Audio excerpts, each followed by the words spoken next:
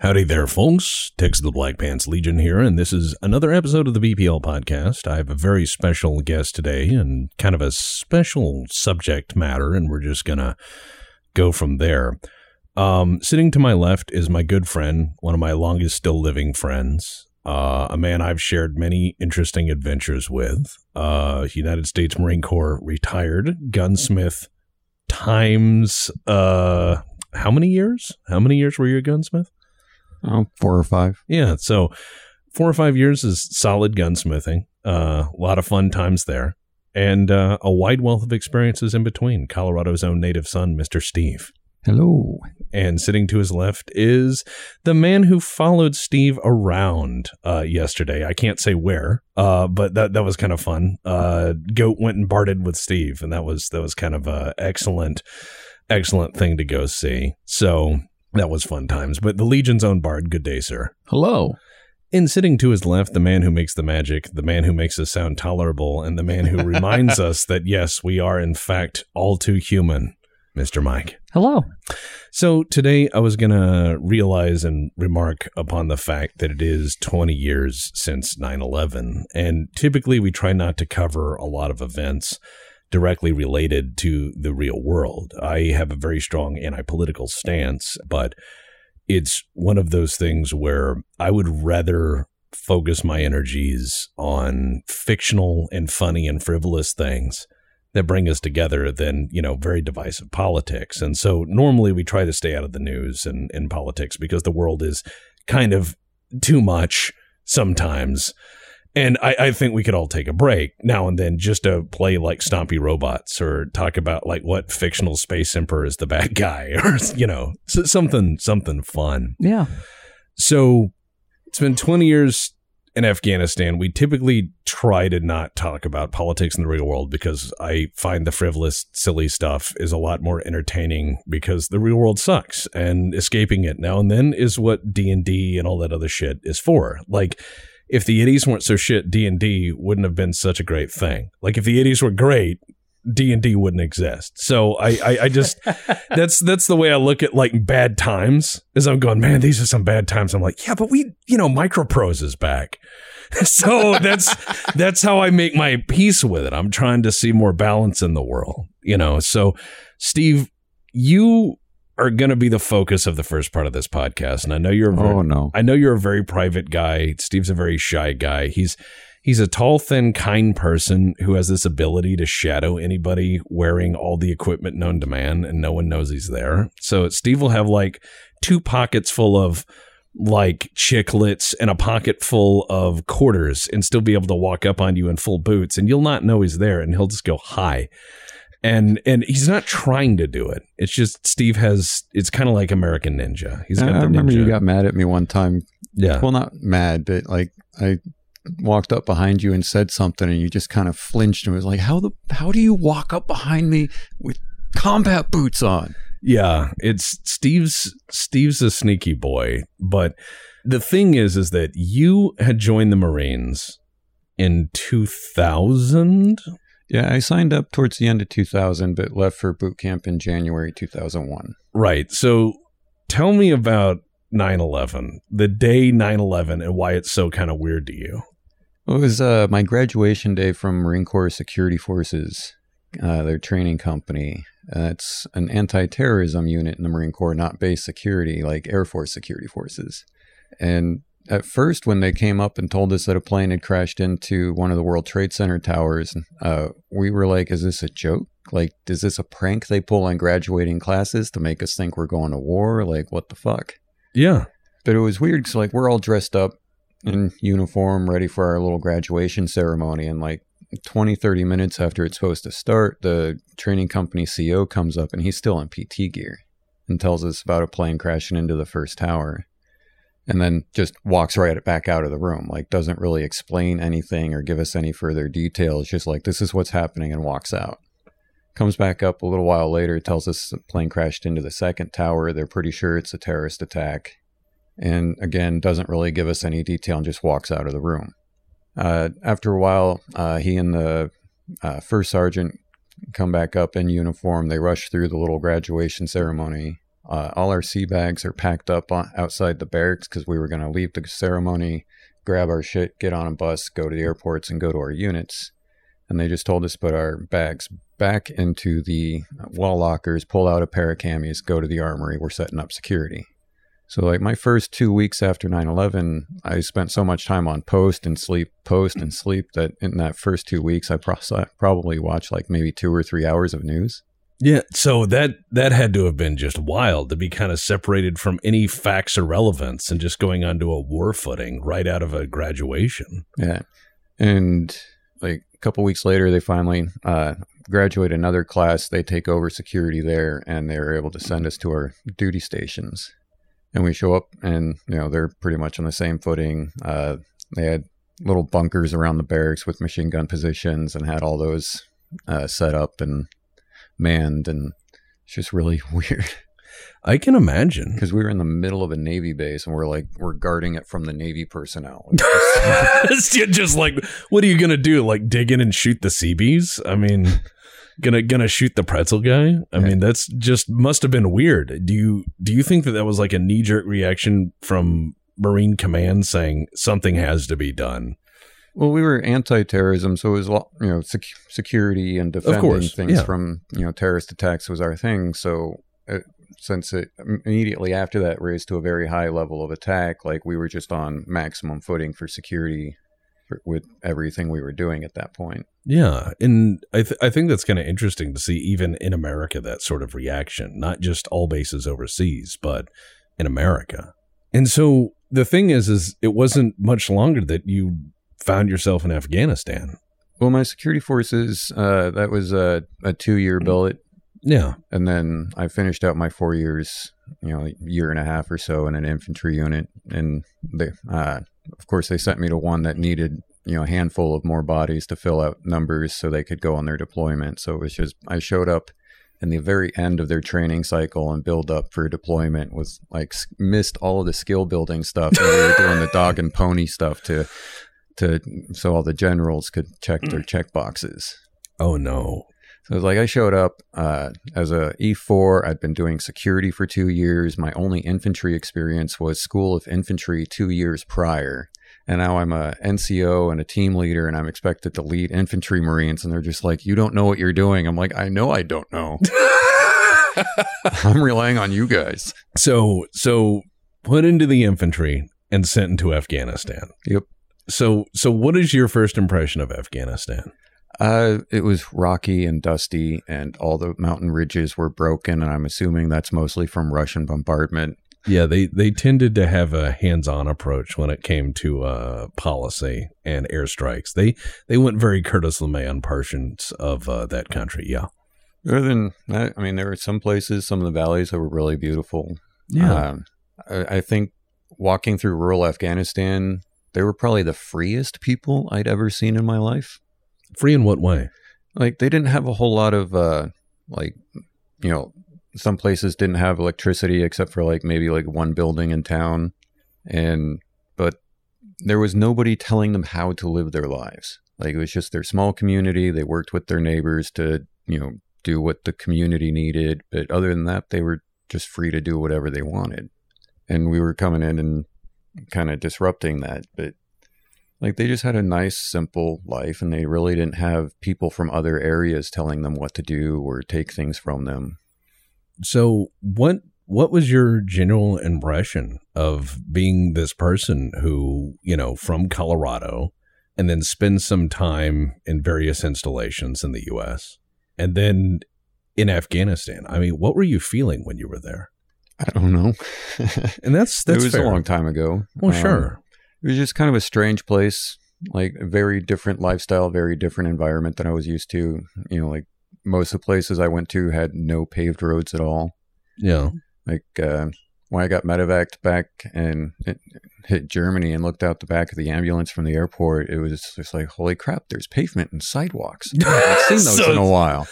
That must have been jarring. I've heard a lot of experiences of people who said it's like going to the moon. It's desolate, it's empty, it's wide open, and you can see the stars forever. Yeah, this night sky was definitely cool. Yeah, I can imagine. When the nearest electric light bulb is like 500 miles away. Yeah, that's got to be eerie.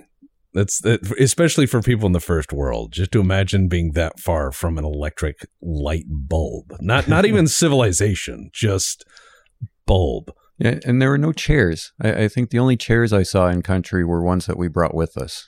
Wait, what? Like everywhere I went through in Afghanistan, like there were no chairs. People would just squat. That's kind of alien to say to an American, because if you say to an American, like, you can't go to a Walmart without there being chairs somewhere. You can't go anywhere without there being a place to sit. Yeah, like Walmart has benches. Everywhere has a chair. Parks have chairs. Walk 100 feet down a street and you'll find 2 or 3 places where you could sit down. Yeah, I think that's kind of interesting. Bring your own. just bring your own. So I was going to ask, when you interacted with the locals, what was your general takeaway from that? I think most of them were as confused about us as we were of them. So just like two alien cultures meeting for reasons unknown. Yeah, like at one point I was sitting security outside of this guy's house waiting for the rest of my unit to come work their way to that point and search through. No. And this guy had his wife boil up some coffee, and he came over and we sat down and we had some coffee and a couple pieces of candy, and neither one of us could speak to each other. We couldn't understand each other. We just kind of sat there quietly enjoying a cup of tea together. Yeah, well, I mean, that's nice. It was kind of a weird, surreal moment. I can imagine, but I mean, was it good? Yeah, it was an enjoyable moment. I still, it still stands out in my memory 20 years later. Well, 16 years later. Well, yeah. I mean, and the thing I wanted to ask is, with the span of time and the memories you had, and the trauma you suffered, especially with getting out of Afghanistan, not many people can say they were blowed up, and still walk and kind of bounce back, though. Well, luckily it wasn't an IED. It was just a combat engineer and me being stupid. Yeah. So, I mean, you can tell that story if you want. Searching through a house, I found like a 8-10 pound bag of gunpowder. The combat engineer was in the room with me, so kind of jokingly, I hold it up like, "Hey, do you think this is gunpowder?" And he's like, "I don't know, let's find out." And pours a little pile on the floor, and I hand him my lighter, and he lights a piece of paper and drops it on the pile, and it goes poof. And the sparks from that ignited the whole bag that happened to be sitting at my feet. Oh. So it was just two guys who like fire, like, "Hey, fire." and then, I got hurt for that. Yeah, you said the explosion in the room was so big it like lifted the guys on the roof. Yeah, like it bowed up the roof. One or two of the guys on the roof almost got knocked off. Anybody that was within like 30 or 50 feet of that room actually got knocked on their ass. Yeah, and I mean it's remarkable that you survived, man. Yeah, especially those few injuries as I actually had. Yeah, and it's the thing is, but I didn't get hit with a blast because I was kind of inside of the concussion chamber. So you're like, I'm right where I wanted to be, ground zero. So I just wound up with some second-degree burns. Yeah, and it's just kind of nuts, but it's really weird that you were there at the beginning of Afghanistan. And then to think that all of the things in your life that have happened later in the intervening years, the triumphs and the good times and the bad and the friendships you've made and all the roads you've walked. And then just recently they're like, "Oh yeah, by the way, we're now pulling out." That's crazy. Yeah, I'm still kind of trying to figure out how I feel about pull out. Like, I'm glad that it's over. I'm glad they pulled out, but I don't know, the whole thing's been kind of a shit show from the beginning. Yeah, I mean, so I guess it's kind of fitting that pulling out is as much of a shit show as the rest of it. Well, Afghanistan is the graveyard of empires for a reason, and it's like Alexander the Great, Genghis Khan. You've got the Ottomans, you've got the British, you've got the Russians, and us, and everyone has tried to make that place bend its knee in some way or another. And it kills them in some way or another and makes them leave. And it's just there's some places where you just don't fight. And that's one of them. Like Southeast Asia is another one. Russia in general, just don't. There's some places you just don't invade. Yeah, at the time I really wasn't paying any attention to anything politically. Well, of course not. I mean, I'm saying this from the perspective of a 37-year-old dude who's watched the past 20 years go by really strangely. So, I mean, this is an easy win for me. Remember when we first started hanging out like 15 years ago? Yeah. We kind of joked sometimes about being in the wrong era because it just seemed kind of boring. That was, oh my God. I remember those fucking words. Yeah, it was like, this is boring. And then we have 20 years later where it's like, America, go home. America, please wash your hands. America, please don't take all the toilet paper. America, please don't take horse dewormer. It's gotten to the point where I read the news and just start laughing hysterically because I sit there and I watch these things that happen that are like, in any other context would be a tragedy. Yeah, like earlier this morning, Goat caught me with the satire news, and I was like, "Oh shit, this is happening!" And he's like looks at it, and he's like, "Oh, this is satire." It's just hard. Weird well, that that's at a glance you can't really tell the difference anymore. That's what Mike said about The Onion. He said, like, yeah, if you would please repeat the point, Mike, because I think it's beautiful. The Onion basically lost a lot of business because they can't make shit up anymore. It just happens. Well, and that's the thing is like they would make up a news story and then people are like, really? And they're like, no, it's fake. And they're like, next day, every other news site, yes, this is actually happening. And they're like, we don't want to become the Simpsons. You know, Onion did it. Yeah. No, it's maybe the Onion's the reason all this is happening. We're paying for it. Well, I do remember that though. The past 20 years have been absolutely batshit bonkers because I've watched things that I never thought would happen. And by the way, speaking of never thought would happen, an app that Mike is. It's not just an app. It's like the whole kit and caboodle. So Mike had a choice. Mike went. For your birthday, I had a choice between a very nice coffee pot, which, had all kinds of nice features, right, or for the same price, a self-heating coffee mug. Right. And so I was like, well, that's just weird, and I'm interested, and I think, the coffee pot, buy somebody an appliance, yeah, it's nice, but everyone gets those. And I'm like, but who gets them a coffee mug that just... It's a self-heating coffee mug that has an app I have to use to heat or chill. It keeps the coffee warm. That's the idea. So anyways, I have to download this app. I put it in. It interfaces with the phone. I put in cold tea, like room temperature, 70-degree tea into this. Fahrenheit. And in Fahrenheit. Well, it's not going to be Kelvin. Like if I said 78 Celsius, I just put some room temperature 78 Celsius. That's where we keep our house. 78 Kelvin. Yeah, I know, but you have 3 grays. You have a lot of people who are going to say like, "Oh, is that in freedom degrees?" Yeah, it's in burger units because we put people on the moon. Yes. The rest of you have healthcare or whatever. Anyways, so here's the thing. There are people who think I'm serious on that one. Oof. So here's the thing. We put it in at the start of the podcast. It was like, it was 71? Yeah, no. At the start of the podcast, it was 76, 77. It was fluctuating at that point. As of right now, it is 131 degrees. Nice. And it is dying on its battery. What's the battery at? It says you need to recharge. So I have to pair my battery is at 6%. All right, take a sip. All right. Tell me how this tastes now. It has with this app and this technology that is running in the background and now draining my phone's battery. No, it's not. I'm just making a joke. So it has basically all of this technology and all of this wondrous advance in technology has basically done the equivalent of 30 seconds in the microwave. Yeah.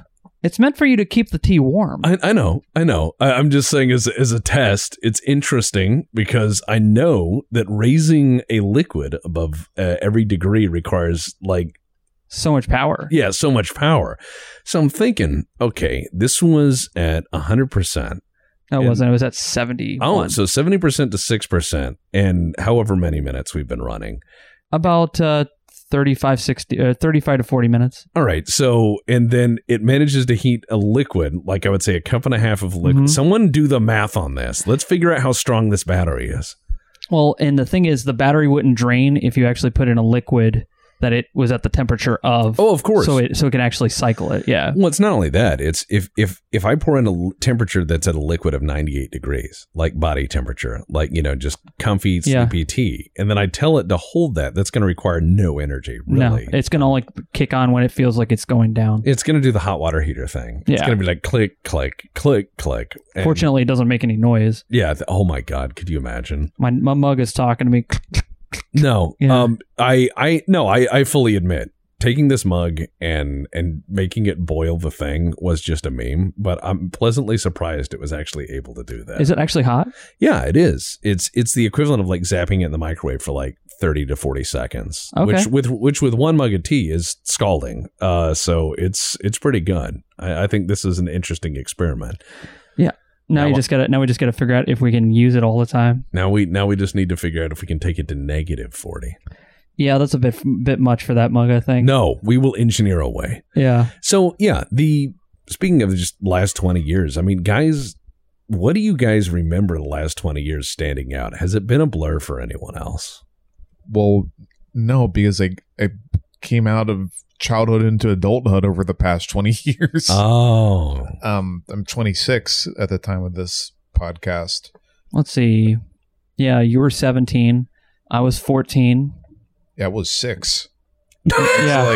I was on the West Coast. I just woke up and my dad told me, you're not going to school today. And I was like, okay, cool.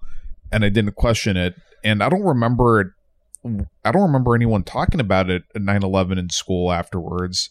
And I never really understood what the event was or the significance of it until like 5 years later, by the time I was living in Brazil. And I just walked in on my dad watching like a video, like something on YouTube memorializing it. So and he explained it to me. That many years later was when you were like, oh, yeah, that was a big thing. Yeah. And like 3 years later, by the time I'd moved to Brazil and I was the American kid and people gave me shit for being American throughout the whole fucking Bush administration. Like, it was bad. I couldn't talk in English on the street. Because they were like, America bombing countries. Or yeah, not so much on the street, but I mean, like in school and stuff. So what were they mocking? American foreign policy? Or it was just stupid shit, because these were all like kids aged like 8 to 12. Well, yeah, but I'm wondering, what is their takeaway as a child? What do they see through their eyes? They see, America's, bombing other countries. America's trying to control the rest of the world. That's the shit I remember. But a lot of it wasn't even like meaningful anything about policy. It was literally just America bad. They're kids. Yeah. Well, yeah, but that's why I asked, like, what is the child's perspective? Because a child's perspective is going to echo their parents' perspective. Mm-hmm. Yep, that's exactly. I was just about to make that same point. So that's why you ask. Because if you see all the kids say we don't like something, a kid doesn't fucking know what they like. Yeah. But that shows the family and social group it grows up in, and it can let you know, like, hey, this is kind of the will of the people in this area. Like, this is what flies and this is what doesn't. This is what they approve of. This is what they don't approve of. And you won't get that going to the people in question, but you'll see their family or what have you, and they kind of stay along those lines or those viewpoints. Pretty much what I was doing was I was at home, and it was I was at that point, we had been pulled out to do homeschooling, and I was just at home and getting ready to just do my normal schoolwork. And my uncle was just like, well, they attacked the towers in New York City. That was it. Yeah. Yeah, and then he changed the channel to sports. Like, oh my God. Priorities, man. Yeah. The other he thing, watched it. Well, he had been watching it, to be fair. He'd been watching it for like the last hour, and he's like, well, nothing's changing. And then just turned the channel. Because he also realized, like, I'm 14, my brother's like 12, 13, and my sister's like 10. So it's like you have these kids in here. He's like, well, this isn't good for the kids to watch. And so he did the adult thing and changed the channel to something that we won't be interested in. So we'll leave the house, which is exactly what he did. He liked to do a lot when we'd come home, and he'd just be like, oh, they're coming home, puts on Sports Center or whatever the fuck. Yeah. And then we just leave because we want to go outside more than watch sports. We were not sports kids at all. Yeah. The other thing that happened in my family on 9/11 was my mom got her American citizenship. So oh my God. We're in the West Coast, so nothing happened there, but she drives out, and I wasn't there with her. She told me about this years later. Nobody's on the road. She gets there at the courthouse, and there's supposed to be this whole ceremony where like U.S. Marines do the ceremony with the flag. No, it's just like a couple of dudes in dress blues just like pick up a flag and move it from one stage to the other, like they just rush it. And then like the judge's assistant, because the fucking judge wouldn't show up because he was scared, just like yeets all the papers into a crowd. My mom like grabs one out of the air. She has like this Chinese lady. She swaps it with the Chinese lady for her papers and then just drives home. And it was like this whole thing where, she'd been in the US since the late 80s when she went to grad school. And by this point she had like permanent residence and shit like that. But, over 10 years of residence in the US and, working through the system, and there's, and being, earning that, and it's just they just rush through it. Yeah, that doesn't surprise me. I mean, I was in school, and they were like, send everyone home, and all the school buses are like, what if the planes hit us? And it's like, this is Texas. Like, if something's gonna fly into something here, they have to get through like the National Guard and the 800,000 guys with rifles right now. Yeah, we're very like, excited and watching TV. Yeah, or like even if they tried to hijack something, it'd be like a Southwest Airlines flight. Yeah, I mean, like, tell me about that. You were telling me about like what happened. Southwest Airlines flights. There was that case where the guy's like, I'm gonna kill the pilots, and he just runs up there, and everyone just beats the shit out of the guy. And but the takeaway from that is, it's like, yeah, I get what you're saying before we get into like 8 tangents, but it's like there's some places where you wouldn't want to try to pull shit. Yeah, because people there are they don't like the guy from the next town over, so they're not gonna let you pull anything. You're not even from this country. Yeah, the flight attendant just yeeted a pot of scalding coffee in the guy. Then somebody said, "Let's go Cowboys," and elbow dropped him like it was WrestleMania. Well, and the thing is it's like there's some places where it's like people are just looking for a fight. Yeah, and Southwest Airlines, God, you're packed in there like sardines, and you're just like, ugh. Yeah, it's an unpleasant flight. I mean, you'll get there, right? But you're not going to be the guy, or no one's going to allow you to be the guy who makes it a more unpleasant flight. Right, exactly. That's what I mean. Is like if you're on a Greyhound bus and some guy gets up and starts yelling, the driver's not going to say anything when you beat that guy to death. They're just going to say like, oh, he went quiet. Like he went quiet, or what passenger? I don't know what you're talking about. Like that guy, that's how that shit gets solved. There's some places you don't fuck around. Mm-hmm. But yeah, I mean, the last 20 years has just been fucking bonkers. So I think that I wanted to ask you these questions, Steve, just to ask if you've made any more sense of it than I have, having been there. You probably know a lot more and have been able to make a lot more sense of it than I have. So the correct answer is that nobody knows, and everyone should just kind of sit there and think about it. Yeah, hopefully you all find a way to process through it, whatever it is. Right. And well, that's the takeaway is you sit there and you look online and people are like, here's what I would have done, and here's what I would have done. And I'm like, no. Yeah, I'm just going to process through things and hopefully just find a way to accept it is what it is. I mean, you said something beautiful the other day, Steve. You said you want to go back to Afghanistan as a tourist. Yeah, at some point I'd like to go like hike through some of the areas I'd been to and some of the villages I went through. Yeah. I've seen some of the Vietnam vets go back through North Vietnam doing like motorcycle tours or something through the areas that they had been through. Yeah, and talking with their former combatants and, just healing and, having fun as well. Oh, I mean, the current present day Taliban guys seem like they're a lot of fun. They're posting Sneed and shit on Twitter. Okay, let's qualify that statement. Not quote the Taliban looks kind of fun, end quote Black Pants Legion podcast. The Black Pants Legion podcast has a fucking Afghan war vet on and is like, the Taliban seems kind of fun. What's up with them? No, the thing is, and this is something you pointed out, Goat. The guys, there are Taliban fighters now who don't know what Al-Qaeda or what the bin Laden years were even like. Yeah, I mean, everyone who was there, like on the field when Steve was there, are dead or gone or in leadership or something. But it's one of those things where you look at the Taliban is on Twitter, and I was remarking that. What the fuck? And Steve is like, yeah, their memes are pretty great. And then Goat's like, hell yeah, they are. Let's look at the Taliban's Twitter.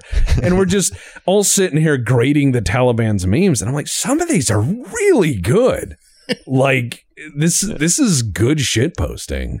Yeah, they're surprisingly good at it. It's definitely going to give the Taliban a good PR amongst the Afghans. Zoomer. They're trying to appeal to like Zoomers. That's their ideas. They're trying to appeal so like in 20, 30 years they can be like Vietnam is now. Yeah, in 20, 30 years the U.S. president was following their Twitter account when he was a teenager. Yeah, probably. They're hoping to try to reach out more, which is kind of interesting, rather than doing the North Korea thing, where it's just like we are the hermit kingdom and we don't talk to the outside world. That's kind of interesting, because that historically has been the case of they have remained in that part of the world, and that is their domain, and they exercise control there. But communication much outside that domain has been historically limited. But now they're engaging on a global sphere in a very interesting way. And I think that's kind of a nice takeaway. It's interesting. Now, I'm not saying I like it. But I definitely don't really like a lot of what they do. But yeah, and we're definitely not endorsing the Taliban. Or their policies or anything like that. You don't have to endorse the Taliban to say they have nice taste in pickups, right? Yeah. Like that's every Afghan war vet I have met has had nothing but nice things to say about the Toyota Hilux. Like they're like, I wish we had those. Yeah, I would buy one. Yeah, it's like they're like, well, the fucking war over there is crazy, but man, that Hilux is a hell of a pickup. They ford through rivers, run over shit. Like we're all like unloading out of the Humvees so that just the driver can take it across the river just in case something goes wrong.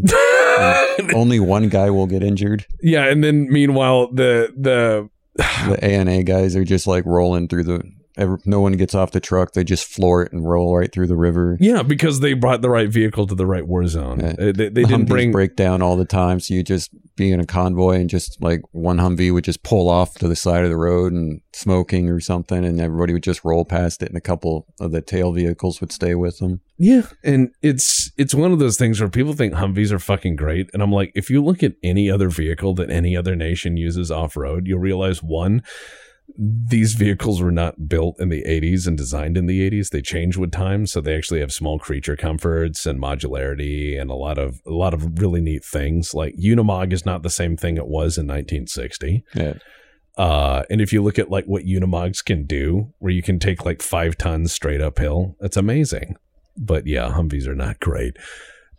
So next question. Let's just bounce into a what if, because that is the next thing I love to do just for free thinking. So one of the things that I was talking with Steve about this morning was, and I do want to go down the line and let everyone just kind of have a whack at it. Let's say instead of the standard what if of someone being the king of a country, because everyone says, oh, if you were the king of America or if you were the president of America, what would you do if you were the magical person in power? So I said, let's do a different what if. What if you were the king of an absolutely tiny micronation like Liechtenstein? You, like King Ralph, are approached and appointed as the high divine ruler of Liechtenstein. What would you do with that limited but absolute power?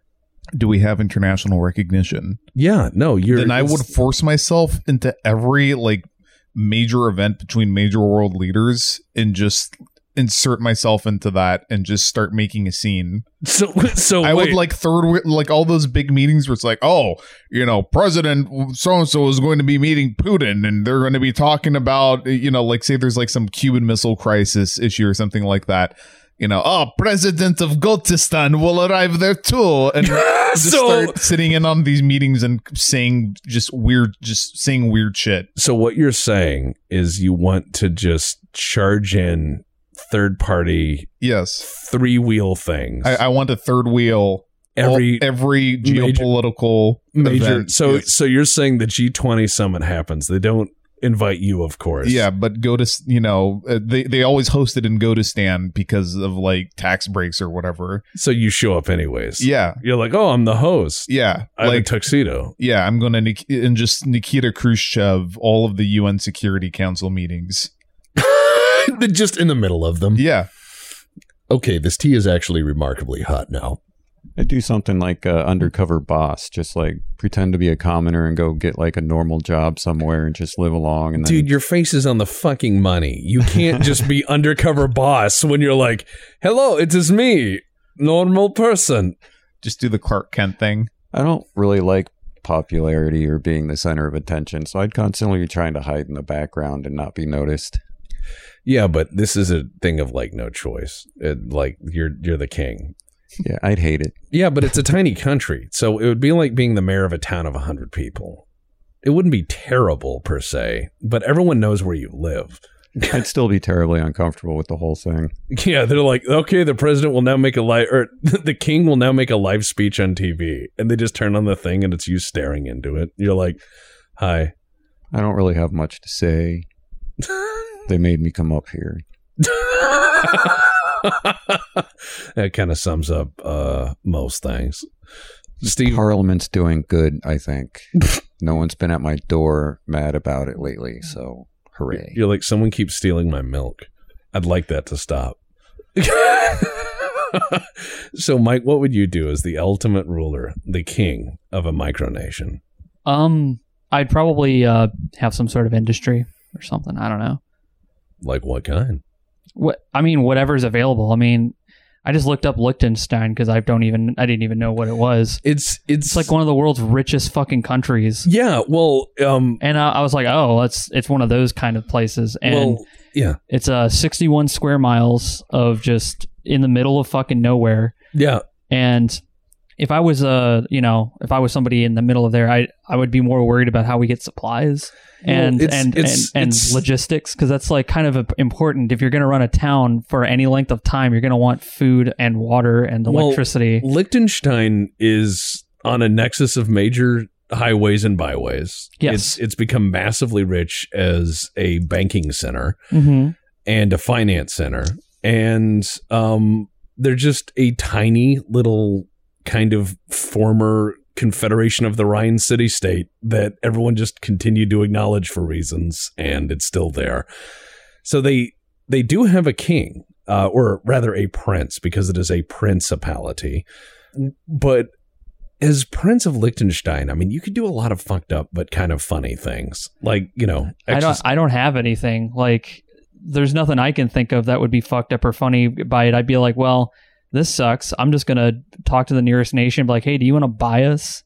So you try to sell yourself to like Switzerland? I'm like, no, I just buy the land. I'm like, hey, look, 61 square miles of fucking land. It's free real estate. Yeah. And they're like, well, what, like, well, if I'm the king of it, I'm like, yeah, sell it to me. I'll go and retire on that and be like, have fun with that. Like, you'd want to be a part of a bigger country. I just want to tell the people, like, trust me, you want to be a part of a bigger country. So you would go on the platform of, like, you go on the platform of trying to flip Liechtenstein. Like you just go like, okay, everyone, we need to put a lot of work into our houses and clean up because we are between the Swiss and the Austrians and we need to have them buy us. So we need to see who can offer the most. We're going to have them. Yep. We're going to show the country instead of show the house. We're going to show the country. I want those cows in that pasture clean. I want. And to be fair, it would have to be like at least probably somewhere in the realm of like the lowest I'd go is 50 billion. That's lowest. Oh, so you're just coming up with a number and you're saying buy the Principality of Liechtenstein. Lowest will go is 50, but we're not going to tell them that. Well, all right.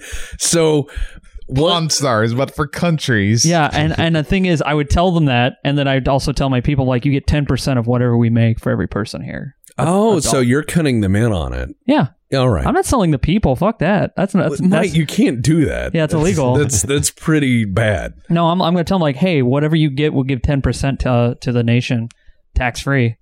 Because I'm not once they buy it, it's like, then now that's you're part of whatever they're doing.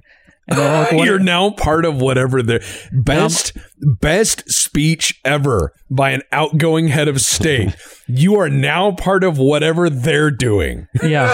I didn't do any research. I don't know what Switzerland's doing.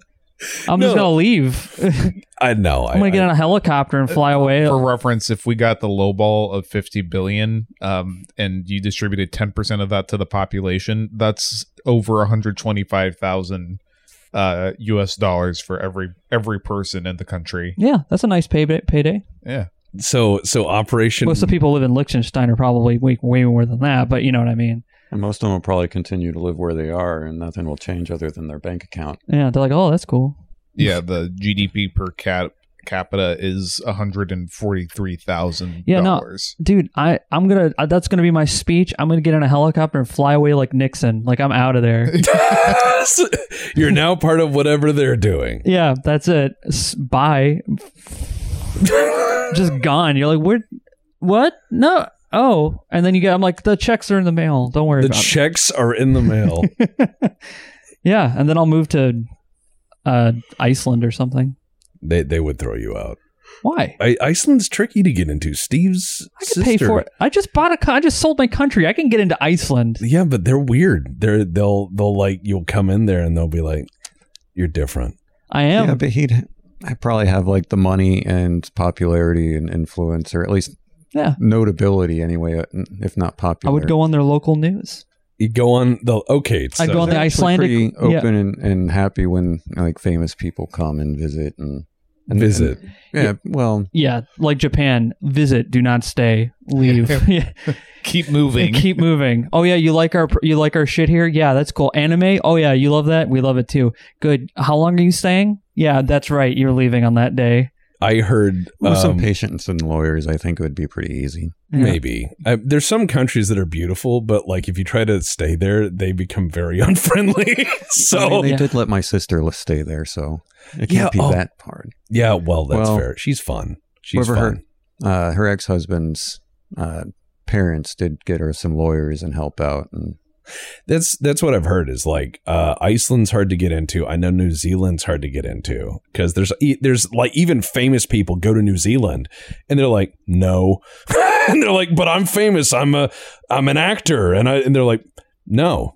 Yeah, I would offer them resources. We're full cunt. Yeah, no, that's the thing. It's like no country is willing to turn down resources that easily. They're going to have at least a talk about it. Well, yeah, ask the Marcoses from, the absolute Shad dictators of the Philippines. When they're like, okay, we're leaving with all the money.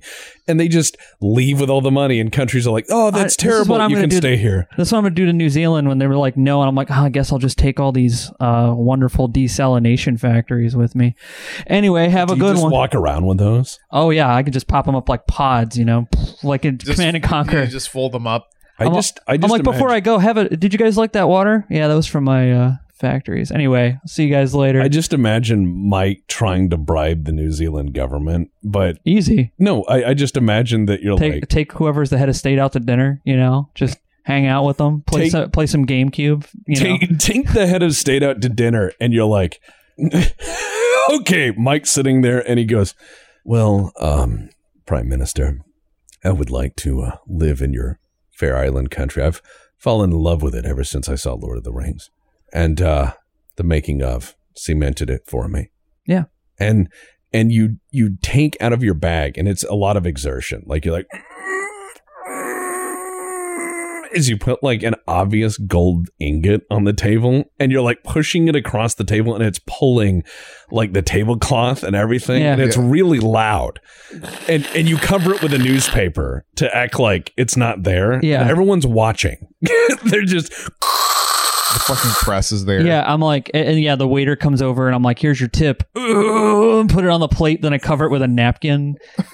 Half-assedly. Yeah. Oh my God. Yeah, you're just I just sold a country. Of course they're going to let me in. And they're going to be like, oh, well, these desalination factories don't seem like they work really well. I'm like, well, guess what? Australia needs water. Australia needs water. Oh, wait, there's some islands around New Zealand. I could buy one of those. I'll be out there going, hey, fuck you. You wouldn't let me in. Now I'm over here. So you're going to sit in an island. I'll put a fucking megaphone and just yell at New Zealand. And yell at New Zealand. You want to let me in? No? All right. Here we go. Jimmy Buffett for the 50th time. So you have all right. So I have started to refer to Mike as Cursed Mike because he can think of the worst things possible in the flip of a moment. Have you ever heard Jimmy Buffett on loop? I have. I would rather take fucking waterboarding. I've worked retail, and I will tell you this much. Waterboarding is momentary panic of the fear of drowning. I can deal with that. I've almost drowned before. It is horrific. Oh, yeah. But I almost drown every time I get in a fucking pool. I suck at swimming. Well, but here's the thing is I swim like a rock. Yeah, me too. Well, so here's the thing is you end up with waterboarding. You know it's temporary because there's a limit of how much they can apply before they let you go. But so then Jimmy Buffett. But here's the thing, though. Jimmy Buffett kills the soul. Yeah. If you work in retail and you hear Son of a Sailor or Margaritaville or, just Burger in Paradise, like Cheeseburger in Paradise, if you've heard Cheeseburger in Paradise like 40, 50 times in a row on loop because you work in retail, your soul has died. You have no idea what it's like to have joyful island music or easy listening music blasted into your brain so much. The concept of comfy is gone. It has been erased. There is no concept of base comfort. I will be the kind of just social terrorist that New Zealand will never ever be able to forget if they don't let me in their country. So let's flip that. Because I have one last thing. Oh no, please. If they refuse after the 5,000th Jimmy Buffett to let me in, I'm like, oh, that's cool. My cruise ship's on its way. No. Oh, no. Looks like my cruise ship I picked up in Florida, filled with nothing but Florida passengers, has just run aground right in your beach. Release the Floridians. Oh, no. It tipped over a little bit. That's not going to be easy to remove. Have fun with all that, because I'll tell you right now, those are some of the worst tourists you will ever have to deal with. Oh, Florida man. Not just that, Florida tourists on a fucking cruise ship. Yeah. Who apparently sailed all the way to New Zealand and didn't complain the entire time. That's so no, they haven't complained the whole time. Now that we've run this what if to the ground, or aground. Ha. See, you could have just let me have a house, but no, you have to now deal with Florida tourists. Good luck getting them out of your country. All right, so let's run this on the inverse. Let's say that you are given the total control of a kingdom. Let's say it's the United Kingdom. Let's say it's King Ralph. You're given total control of the kingdom, and you find out the only way out of the job, which you hate, of king or sovereign of the United Kingdom, the only way out of the job is to be so shit at it and so annoying they fire you and remove you for cause. So what would you do to get fired as the King of England if you inherited the job and didn't want it? Any percent speed run, any percent speed run, ruin royalty, go. Ban football in England. So just be like, no more soccer. Then they'd be like, what? No more football, guys. No more footy. And publicly turn off all the cameras. That's like you'd have a palace coup then. So exactly. wait, they would be like, get the fuck rid of him now. So wait, so you're doing the V for Vendetta thing? You're like, yes. So as the king, you come out in the Guy Fawkes mask and you do some crazy speech about everything, and then you're like, I have just turned off all the cameras. Do all the crime you want. God, that's dark. What about you, camera as the king and be like, there's something very wrong with this country, isn't there? Wow. That's fucked up. Okay, what I would do is I would dress up like Henry VIII. No. And I would dress up like Henry VIII. And because I look like Henry VIII right before he got really fat, like when he was like in the middleness where he was between fit and fat, like the early years of his he got reign. it, like he just got an injury and he's so he's a little doughy. I can pull off that Henry VIII, and I would go around and I would speak the worst made up Tudorian speech I could. and I would caper through the streets, and I would ride horses, and I would absolutely LARP the role. Dude, they'd keep you forever because you would just boost England's tourism revenue by like 1,000%. Oh, we must go to war with the godless French. You realize that like half of their tourism industry for all the castles and royal shit that exists everywhere else in Europe is because there are quote unquote real monarchs and nobles for those places, right? I would go around and just be so weird they would have to get rid of me. Like I would go pay for things with coins minted with my face, and I would just throw them at people. Dirty peasant, do not touch me. I would ride around. I would be like, whip that man. He cast an eye upon me. I would be the worst king. Mike. What would King Mike be like? To any percent get myself out of the job? Yeah. Oh, probably just invite all the union leaders for the entire UK just over for dinner every Saturday. Just to have dinner. Yeah, not even to talk policy. Yeah, no, all closed door. Nobody's allowed in but us and the union leaders. And I would just have a nice dinner with them. Well, meanwhile, Parliament's pulling their fucking hair out and has no idea. They're like, this is the 8th week in a row. What are they talking about? I'm like, yeah, I think that should definitely happen. Hey, how you guys doing? That would last for like probably maybe a couple of weeks before they start going, you have to tell us what you're doing with them right now. And I'm like, no, I don't. We're just hanging out. You're like, I'm a king. I'm a king. What are you going to do? Behead me? So I am your lawful king. And then I see Cromwell walk up, and I'm like, "Fuck! All right, shit." Oliver Cromwell. I gotta leave. No, I would just shut off. I would just basically just say no driving on Saturday or Sunday, unless you have a horse. If you have a horse and you ride your horse over a car, not over a car, like just you would have a horse before you would ever drive a car. No taxes. So no taxes whatsoever. Nope. If you own a horse and that's your main source of travel and you don't own a vehicle, no taxes. Oh God, everything would be covered in horse shit. Just imagine it shows like London 1 year later, and you see as all these guys are having all these. You see like Hershey's trying to get freight into the city with like 800 horses pulling a truck because they're like just put it in neutral. Yeah, they're just like, oh look, it's horses. Yeah, you don't have to pay that. And then also, if you decided to wear mostly Victorian era stuff like as your main wardrobe, I will give you a tax deduction. So like a full tax break. You're like, oh, how much do you wear? Oh, full 3-piece suit. You don't pay taxes with the horses, and if you wear Victorian clothing, you still get money back? Yep. Nice. So you could do nothing for a living other than be a Victorian LARPer. Yeah, until the economy implodes. No, the economy wouldn't implode. We still have McDonald's. But you just have to go there as a Victorian person. I want Victorian era McDonald's. Victorian era McDonald's. Here's your McTea.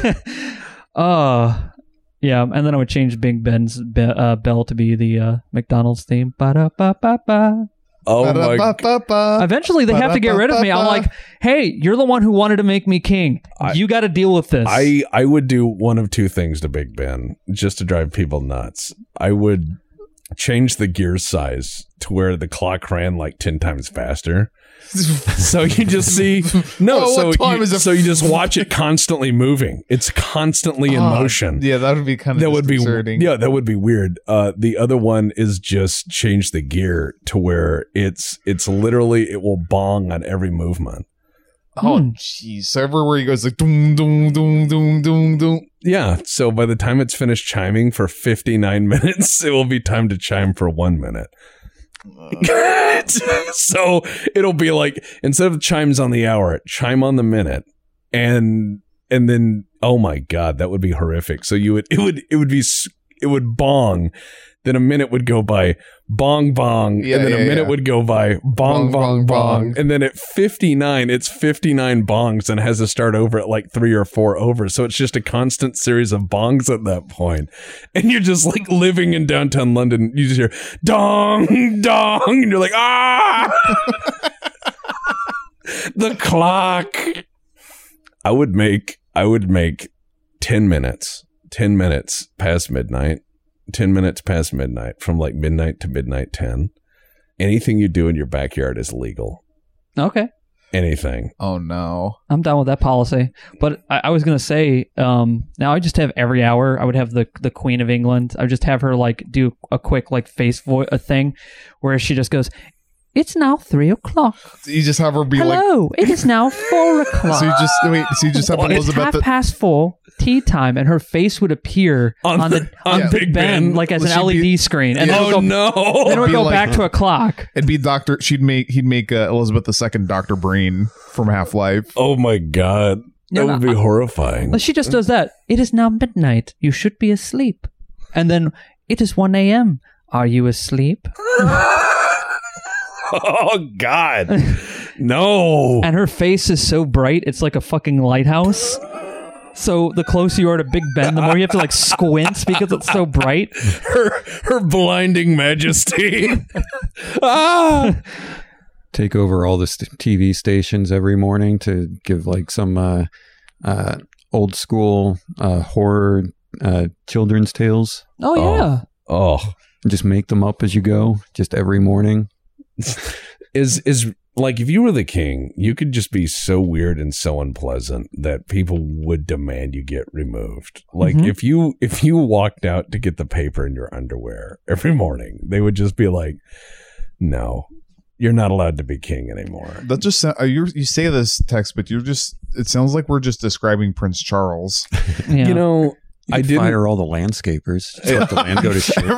Just let the That's good. That's good. So like the Imperial Garden is just completely overgrown with like crabgrass. There's like a burnout Firebird in there. Some pizza boxes wedged in the tree. Replace all the royal corgis with barely trained pit bulls that'll just attack dignitaries. Yeah, just have wild dogs running on the grounds.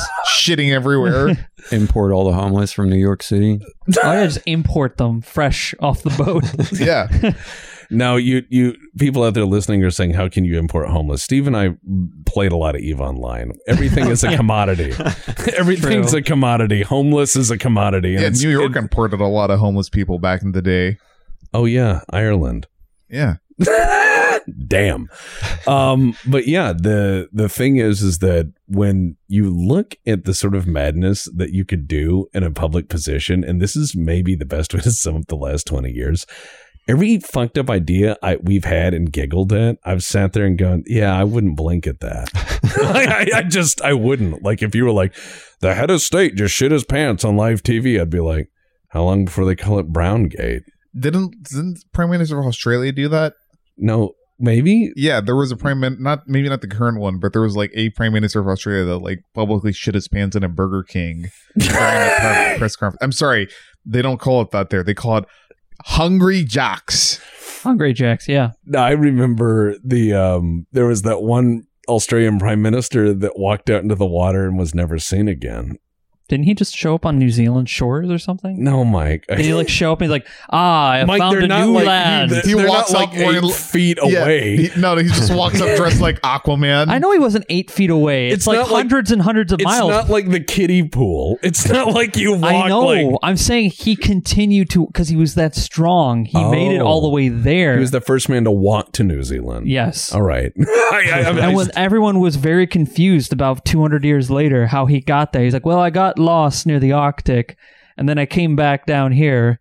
I'm home now. And they're like, no, this is another land. Yeah. Ugh. But no, it's kind of weird because any of the fucked up ideas we had in reality are not that odd, because I've seen so much weird shit come on TV in the past 20 years that I've just, and this sounds so strange coming from my parents' generation that had to do this as part of their daily life, I've just stopped reading and watching the news. Oh, and correction on the Australian PM thing. He did that in 97, like 21 years before he became prime minister. So it was just when he was in his 20s. So, okay. Anyway, back to your prime minister who walked out to sea and never returned. He did that in his 20s. The prime minister who shit himself in a McDonald's. Oh.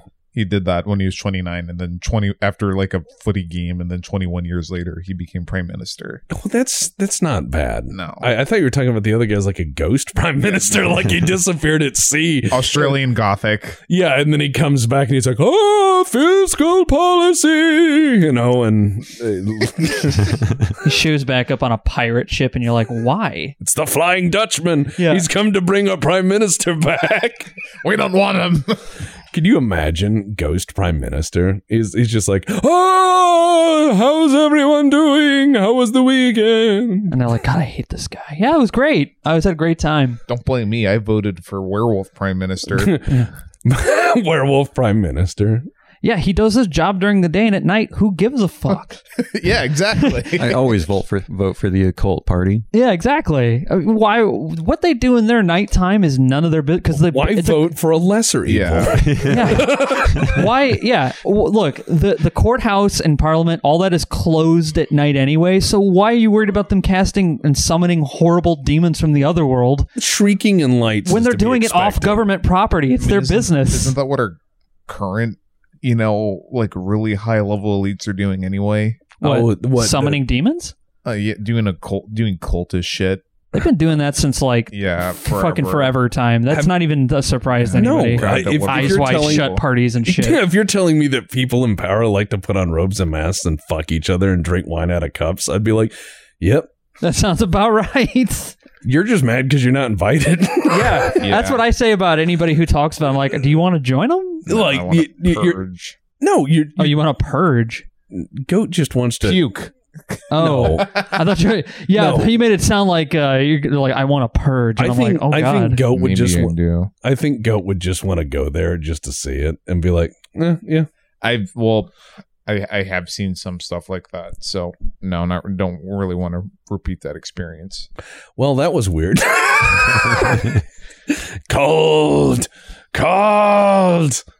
Yeah, well, there was that time Stagger ended up in the karate cult. Yeah. That was, I almost did too. It a similar story. What is with the karate cults? Like, I don't know. That a thing? I told you guys this, and it was a while back, but it was like I wanted to learn Taekwondo when I was like 17. Because I'd never learned martial arts. I thought it was cool because I seen it on TV and movies, and I was like, I want to learn to do that. Well, yeah, I knew what wires were and all that, but I wanted to learn how to fight and stuff. Well, when you're a kid, Kung Fu's cool. Yeah, so I was like, okay, I'll go join Taekwondo, and it was like one of those Taekwondos in a strip mall that you see in Midwest, and that's very common. I say that because I'm sure all of you have seen a karate studio in a strip mall somewhere. So I go to join one of these, and the guy was like this big, huge dude. And that should have been my first red flag that this is probably not a good Taekwondo place when your Taekwondo master is way over 350 pounds. Whoa! Yeah, he was 350 pounds fat or 350 pounds. Like, was this guy look like the tank from? Okay, he straight up looked like the guy who was the stand-in for Jabba the Hutt. Yeah, wow. He was a big guy, like very sweaty and hairy. I watched him do Taekwondo, and he moved like anyone who does Taekwondo, but with a fat man's body. And it impressed me because I was like, holy fuck, this guy knows. But I didn't see the mountains of fucking sweat coming off of him. And his wife was also like just slightly smaller than him, but about the same size. So you went to Steven Seagal's class? Yes, I went to Steven Seagal's fucking karate studio. So did he kick your ass or? No. So here's what happened. He was like, all right, we're going to do a trial run for the first week.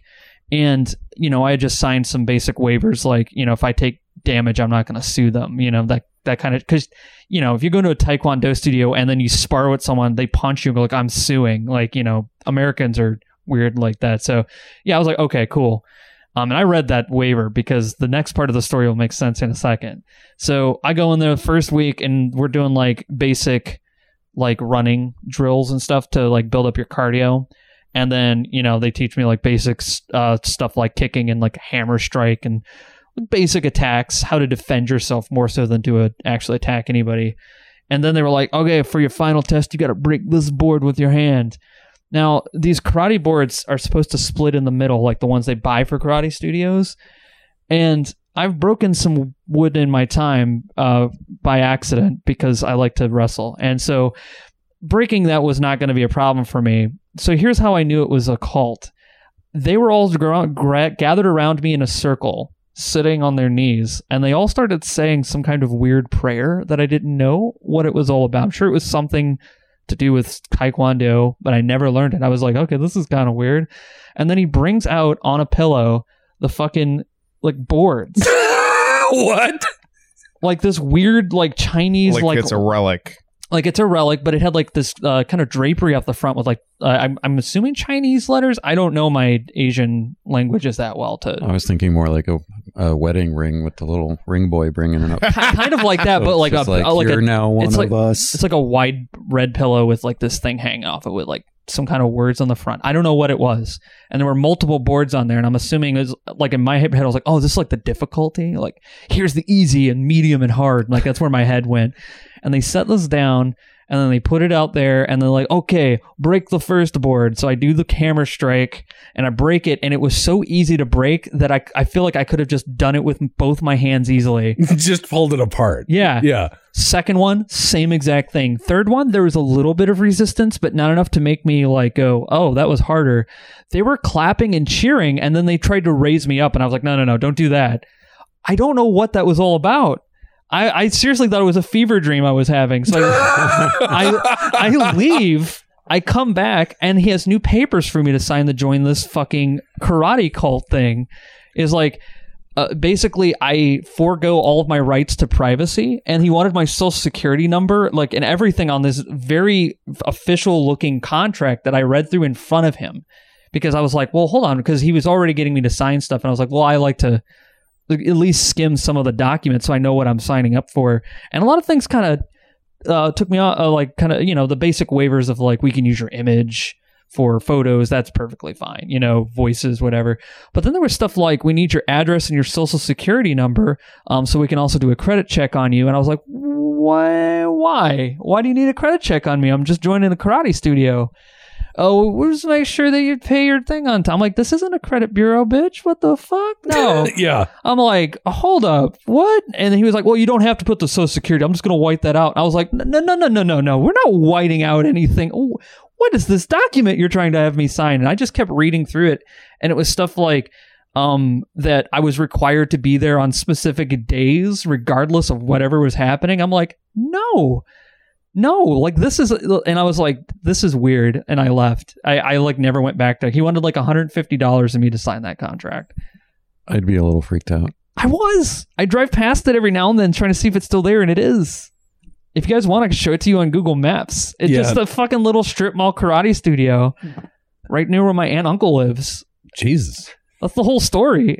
No, it just makes me wonder, because Stagger told a very similar story, but his was a little more sinister, about his karate cult, where they're like, we need a guy to get into medical fields and stuff like that. Like, yeah. They were like trying to select members who would train really hard, but also go get day jobs that were useful to the organization. And it sounds like a fucking Canon Films movie. Yeah, and so having watched American Ninja last night, I would say that. But that's what Stagger got cut up in. So it makes me wonder how many of these like little Mick dojos that are out there. Project Mayhem's real, man. Yeah, my God. Delta Green handlers, take notes. Yeah, please. Do you remember working for the Bandit? Oh man. Wasn't he in a cult?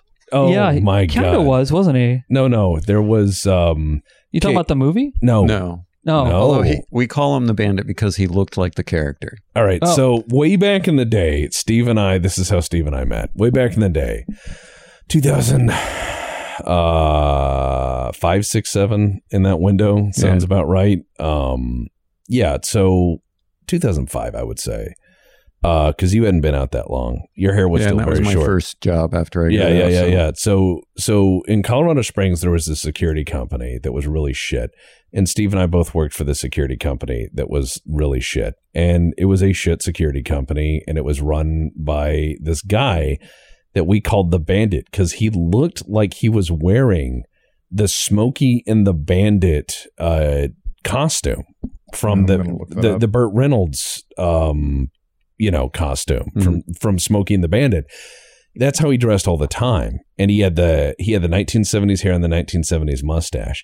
This guy claimed to be everything from a Navy SEAL to like an LAPD like instructor to all of these different things. And this guy was a nut because he always had different random vehicles parked next to his house. Like an armored truck, a school bus. Yeah, like 20, 30, 55-gallon drums of like diesel. Remember when he had that he had bought a bunch of old diesel drums and he was like, this will come in handy when the world ends. And we're like, what? I remember when the armored truck was there. Yeah, that was wild. If they had armed guards or someone going to an armed site and they needed to borrow one of his revolvers, he kept it in the armored truck and called it his armory. Yeah, he was such a wild, weird guy. There were so many weird guys at that security company. There was Batman. Yeah, he was fun. Yeah, that guy he was a short dude that was bald and had frizzy hair and a weird mustache. He had like a white Ford Taurus with like a huge Batman sticker in the rear window. Yeah, and so he was like, if you called him, I'm not going to say his name, but he would say, this is Colonel blah, blah, blah, a.k.a. Batman. If you need me. Radio. Yeah, no, it was on his phone. If you called his phone. Oh, yeah, his message. Yeah, he would refer to himself as Batman. And he would like show up with his Taurus SHO and be like, it wasn't even an SHO. It's just a normal Taurus. No, it had, sorry, sir. It had the SHO stickers on it. He was one of those guys. He was I need to fake having an SHO. That is who he was. What is that? Super high output. It was Ford paired with Yamaha to produce a kind of a gutsier V6 engine for the Taurus line to sell as kind of like a GT Taurus. And they called it the SHO. And they were kind of an attempt to make something relatively Mustangish out of the Taurus body. It was like a sporty sedan kind of concept. Okay. Yeah, because I realized like I'm nodding and I'm like, I have no idea what an SHO is. Yeah, and it was just kind of a weird pairing. And they did it once and it was okay. But it was kind of like saying, I have a Chrysler Sebring. You just go, cool. Yeah. That's nice. But it's not one of those things that makes people go sploosh. You know, it doesn't really drive anybody. Yeah, we had Batman. Yeah, we had Batman. There was the hardcore guy that like worked out, had big muscles, was just like super aggressive about everything he did. Oh yeah, the guy who was like, I'm gonna join the special forces. I'm gonna be in the army and blah blah blah. And I'm like, no, you're not. You work for a security company in Colorado. And you've already been here 3 years. You've had plenty of time to join the army and actually do this. Yeah, that was when the army was taking everybody. Yeah. Like you'd show up and be like, I'm blind. And they're like, sign here. No, here. There's a waiver. Here, let me guide your hand. Yeah, you'll be in the infantry. And yeah, it was an interesting time to be sure. But God, that security company was a fucking dump. And I remember like guarding the projects. They put us down to guard the projects. The cops wouldn't even go down there, and we had to guard the projects, as in like the housing projects. Yeah, because there were shootings and property theft and everything. We had to guard the projects, and we weren't allowed to do a lot of stuff there. It was an unarmed site. We weren't allowed to have a gun. Oh, that's kind of scary. For $6.35 an hour. And when you first showed up, the first thing you had to do was walk around the building and count the bullet holes in case there were new ones. That was part of the procedure for the site, like to document all the new bullet holes, damaged doors kicked in, signs of violence, drug paraphernalia. Yeah, write all that down to report it to property management. The tow truck drivers wouldn't show up. Oh yeah, if you tell them where you were, and then the tow truck company would just hang up on you. Yeah, or if they did show up, they'd be like, "Oh Jesus Christ! All right, what is it? It's an Escalade. Okay, I'll come get that." And the guy would come with like 3 guns. Like he would have 2 guns on the seat when he started the tow and 1 in his hand. Yeah, the one time I got a tow truck driver to show up, he looked at me, realized it wasn't Tex, who had a 12 gauge, and he looked at me and said, "Are you armed?" And he would not get out of his truck unless I was standing there with a gun. So you were, hang on, so Tex, you were supposed to be there unarmed, but you went and you brought a 12 gauge anyway. Yeah. Well, the first night I was there, I had 2 different people stick guns in my face. Mm-hmm. So the third night I was there, I had the Remington 870, and I just walked around with that, and that seemed to settle things pretty okay because I had the hearse. Yeah, Steve drove a hearse at the time. That saved me a lot of problems, made a lot of problems sites very quiet when I rolled up. Yeah. Holy shit. Yeah, like here comes the hearse and everyone's like, oh shit, who's Security's fucking serious now. We're expediting. Yeah. We don't call an ambulance. I'm not calling the cops. I'm taking you to the morgue. Yeah. And that was a rough sight, man. Because we're not just trying to say like, oh, it was low income housing, it must have been bad. There was regular violence there. Yeah, there was the crack house across the street, and they had regular gang fights. Yeah, gang and gun fights. I mean, it was a really rough place. And for $6.35 an hour plus no health care. Yeah, that's shit. You couldn't get something at fucking Macca's, McDonald's? No. Huh? It was tough times, man. Oh yeah, this was right around the time of the recession. Yeah, so you take what you can fucking get. I didn't have a job at all during the recession. Yeah, so it's recession. And a lot of people fucking didn't, and so you took what you could fucking get, and you got by. And it's sadly like the last 20 years, if there's been any major casualty, I would like to say that it has probably been my sense of like innocence, in the sense of if someone came to me open-handed and said, Tex, you're a good person, I want you to have this. I'm like, what are you up to? Yeah. And it's caused me to cast doubt. I've become very cynical over the past 20 years. Yeah, but you still got people to do that, and you accepted it, and it was good. Yeah, I know, but several times.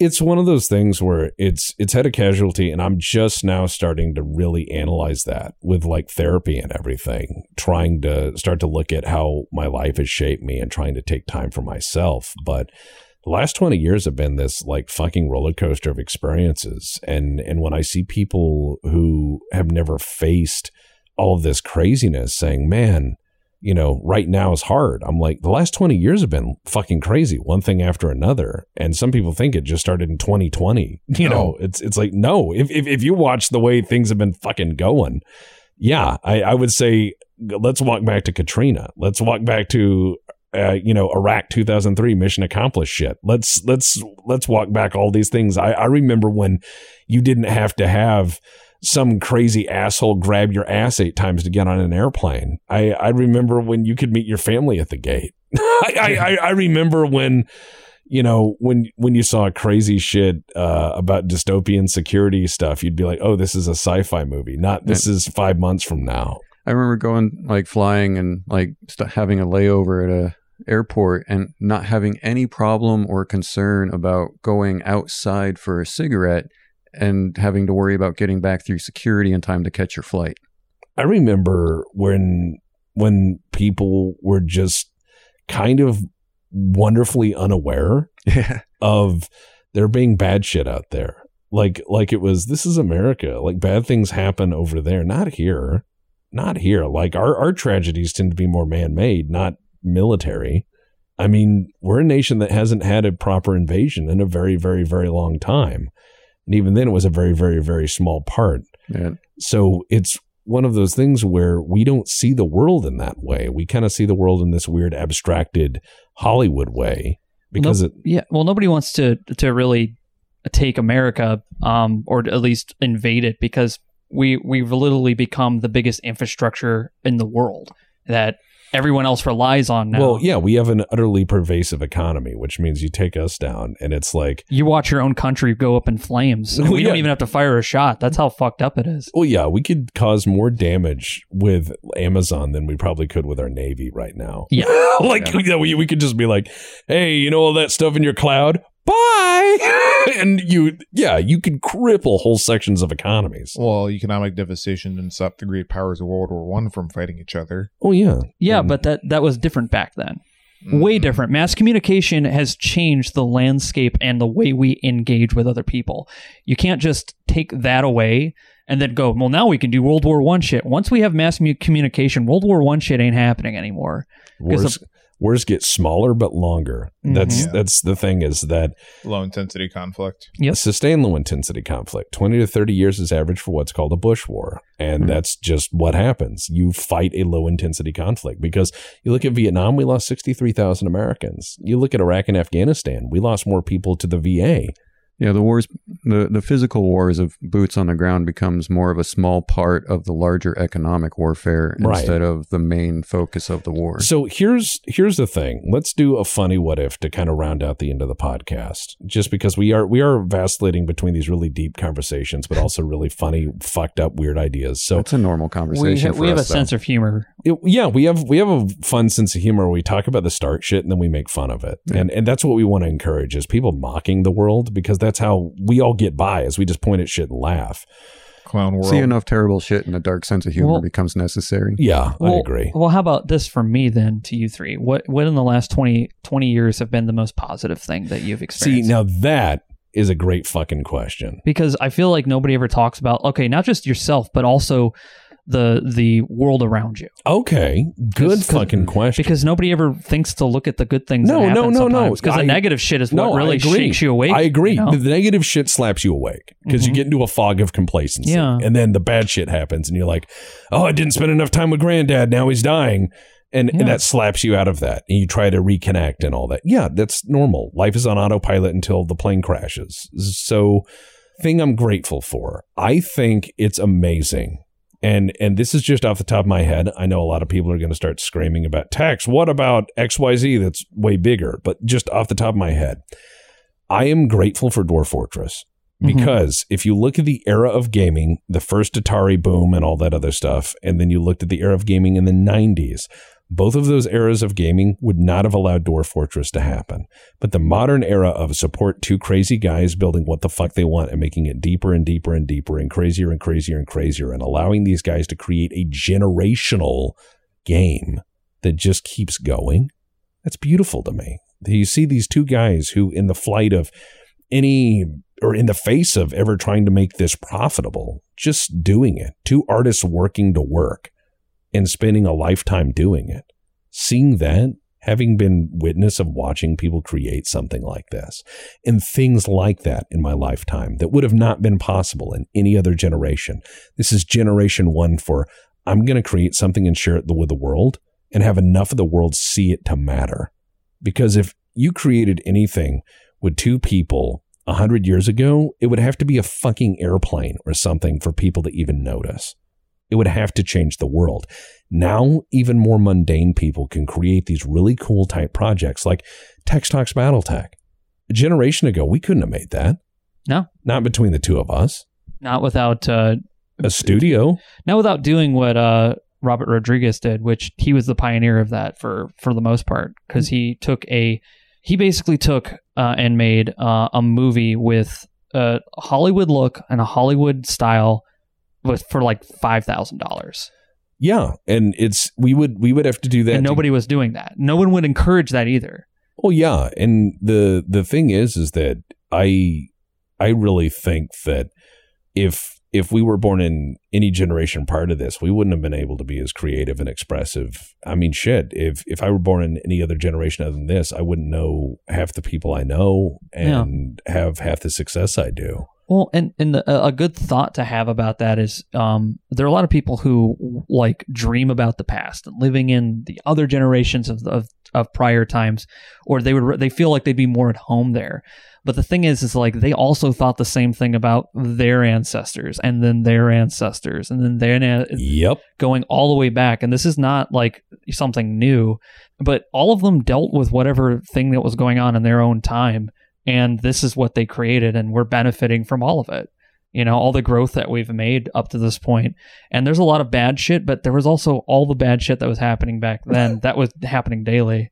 We just hear about it now because mass communication makes it easier for us to hear the first shot before anybody else. But yeah, I agree with you. I think that nowadays it's so much easier to be exposed to information that could be upsetting. But you also have the same ability to find like cats with a few keystrokes that are like playing in balls and stuff. So I think that ultimately the point is even though the past 20 years have been kind of crazy, I think that none of us has really made sense of it, and perhaps we won't. Well, what are some of the good things that you guys in the last 20 years? I've been dealing with a lot of mental health issues for more than a decade now, so it kind of disconnected from a lot of external shit like society. Yeah, but like for you personally, what have you experienced in the last 20 years that you feel like has been a benefit? Oh, I can't really think of anything specific, but I generally try to, make notice of small things in my life that have more of a positive impact. That's what I mean. I've learned to kind of stop and smell the roses, not get caught up too much in crazy shit. That's a good mindset to have. What about you, Goat? Well, I've been glad I've been able to come into adulthood in my own right. Yeah. What do you mean? Just be independent. Part of this is a cultural thing because, a lot of people my age that I was going to school with in Brazil are probably only just now moving out of their parents' household and being married. And, I'm not getting married, but it's only like at around my age now that people I would have been growing up with in Brazil would have been moving out of their parents' household. Okay. And a lot of it is also just being able to mature and get over a lot of issues that I struggled with a lot throughout childhood and adolescence that I didn't think I'd necessarily be able to deal with. Some good shit, man. Some raw shit, but good shit. So let's end this on a good thing. Let's say that you are allowed to shape U.S. foreign policy in one way to make the next 20 years a little better. What would you do? I think, and here's my choice, I think I would build downtown right across from the White House of every nation on this planet. I would build a 7-Eleven, and I would make it the nicest, bestest 7-Eleven. And I would have that be my point of contact with the American people. So you'd come in there, Pyongyang, Moscow, Delhi, wherever. You walk in there, there's that 7-Eleven. There's that smiling American. What can I do for you, sir? And you use that to be your best foreign policy. Trade, politeness, service. Yeah. And you show people American products. You can be mad at us, or you can have Coca-Cola. But you can't have both. You can be mad at us, or you can get your free slushie because this is 7-Eleven. Yeah. But not both. You show them a little bit of that American service industry. Yeah, that's what I mean. You show them service. You show them a little slice of a slightly better life and a momentary joy that can be had. Yeah, like I remember going to dinner with some visitors from outside the country, and like my mom's dish or her steak or something was made wrong, and she sent it back not once but twice. And then the manager came out, comped her meal, and apologized personally. And they were just like, "Holy crap!" No, they just be like, "Nah, eat your food, accept it as it is." Yeah, it was just very different and kind of shocking to them that you could do that and send your food back and get it right. Yeah, it's one of those things where like that would be my American foreign policy standpoint. Would just be I'm gonna be super fucking nice to everybody, not pushover. Like if someone wants to start shit, I'll be like, oh, whoa, let's not do that. But my foreign policy stance would be, if a country has a beef with us, I'm not going to yell at them and I'm not going to demean them. I'm going to say nice things about them until they show up in public to tell me to stop. So like if Pyongyang starts doing nuclear tests, I'd be like, man, my friend Korea, he has the nicest hair. And they're like, glorious leader has great hair. And I'm like, I know, I said so. Isn't it great? And you just do the Mr. Rogers thing and you get them to come out. You give them compliments.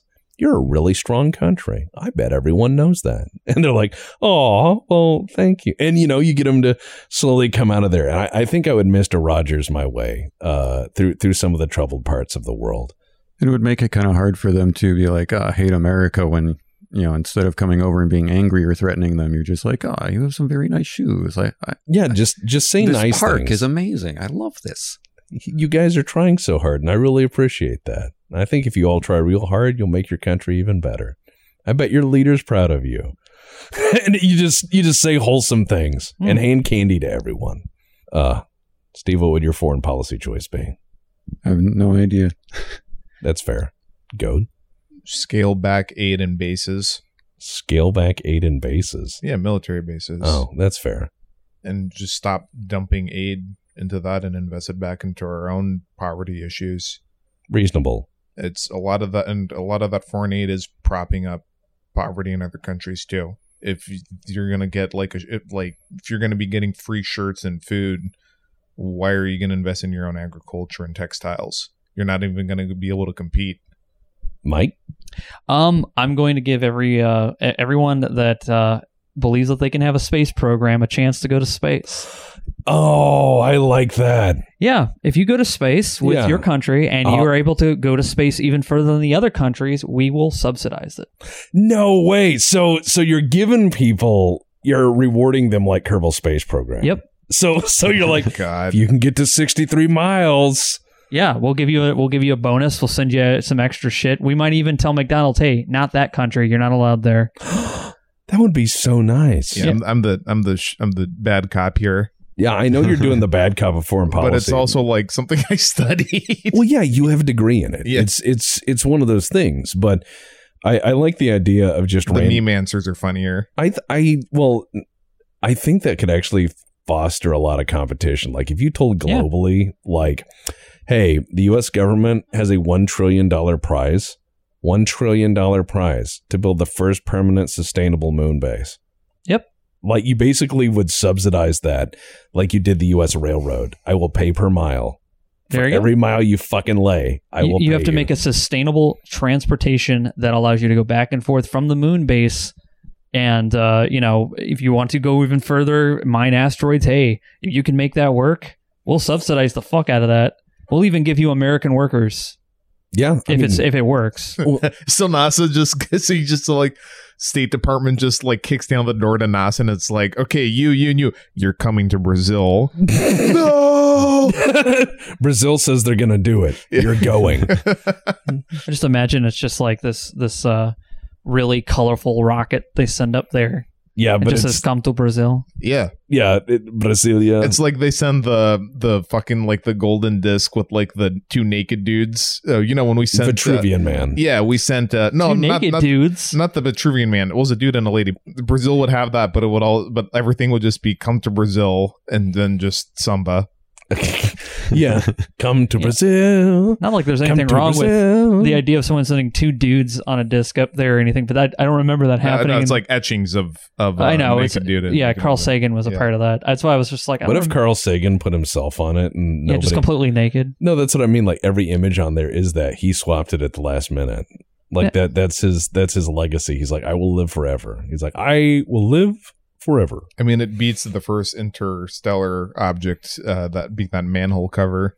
Yeah, probably that manhole cover from the nuclear test. It's okay. It's coming. Voyager's coming back. It's going to come back to Earth. It's going to be way bigger, way angrier. Is it going to wipe out some space stations on the way here? Maybe some Klingons too. Yeah, apparently all those people. Yeah, Star Trek, the motion picture coming Volve time. Yep.